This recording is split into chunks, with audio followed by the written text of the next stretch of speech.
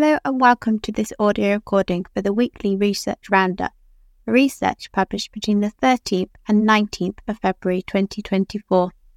I'm Katrina Pears, the research correspondent for the ME Association. There have been 6 new ME/CFS studies and 37 new Long Covid studies this week. Not much has caught our eyes again this week, with a lack of biomedical research. We have highlighted a few of the topics in the ME/CFS research this week. Paper 1 looks at establishing a single definition for ME/CFS to be used across research, as many different definitions exist, such as the MEICC, the Canadian Consensus CCC, the Institute of Medicine IOM, and the Fatuga criteria. The study used questionnaires to determine a consensus among patients, healthcare workers, and researchers, which established that post-exertional malaise, PEM, cognitive impairment, fatigue, and unrefreshing sleep were the most endorsed core symptoms with at least 80% consensus among participants. The most support occurred for the MEICC and the Canadian Consensus criteria, CCC, whereas the Fatuga criteria received least support, which we are also commonly criticising in our roundups. Unfortunately, this study is behind a paywall, so we cannot read the specifics to know the scale of the research and other conclusions found. Therefore, it's impossible to comment on the strength of the study. In recent weeks, we've also seen an increase in the use of functional somatic syndromes, FSS, or disorders in research. 2 of the papers this week, paper 3 and 4, also use this term. The term functional somatic disorders or syndromes has previously been proposed as an umbrella term for various conditions characterised persistent and troublesome physical symptoms accompanied by impairment or disability such as irritable bowel syndrome, IBS, fibromyalgia, FM, and chronic fatigue syndrome, CFS.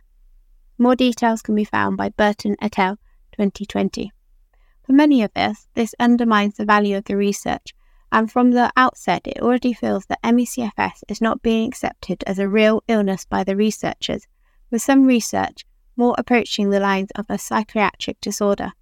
We cover all research which includes the terms ME/CFS in our weekly roundups, but this does not necessarily mean we agree with the terms being used.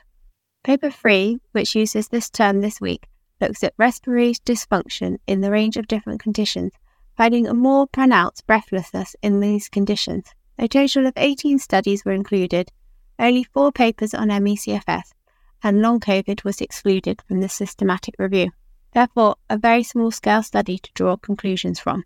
Paper 4 is also a systematic review, looking into the etiology of ME/CFS, fibromyalgia, and irritable bowel syndrome, which are grouped together as functional somatic syndromes.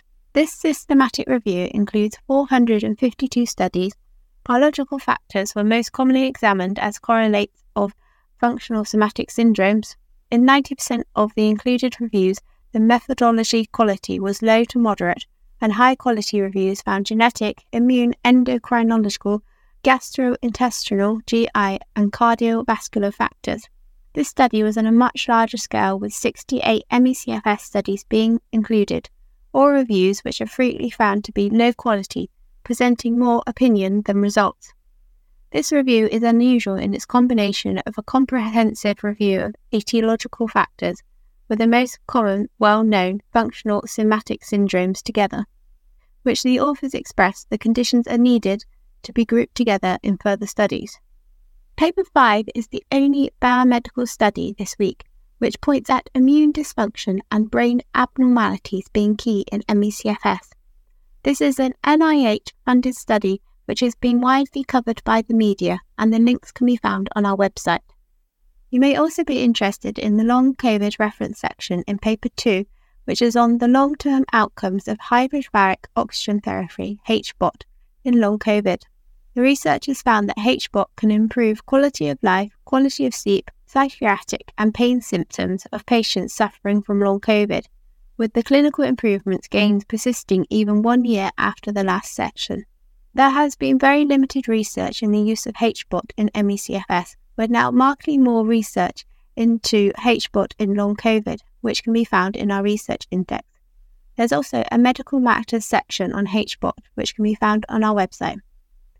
Thank you for listening to this audio recording of the weekly research roundup. I shall be back next week with the next instalment.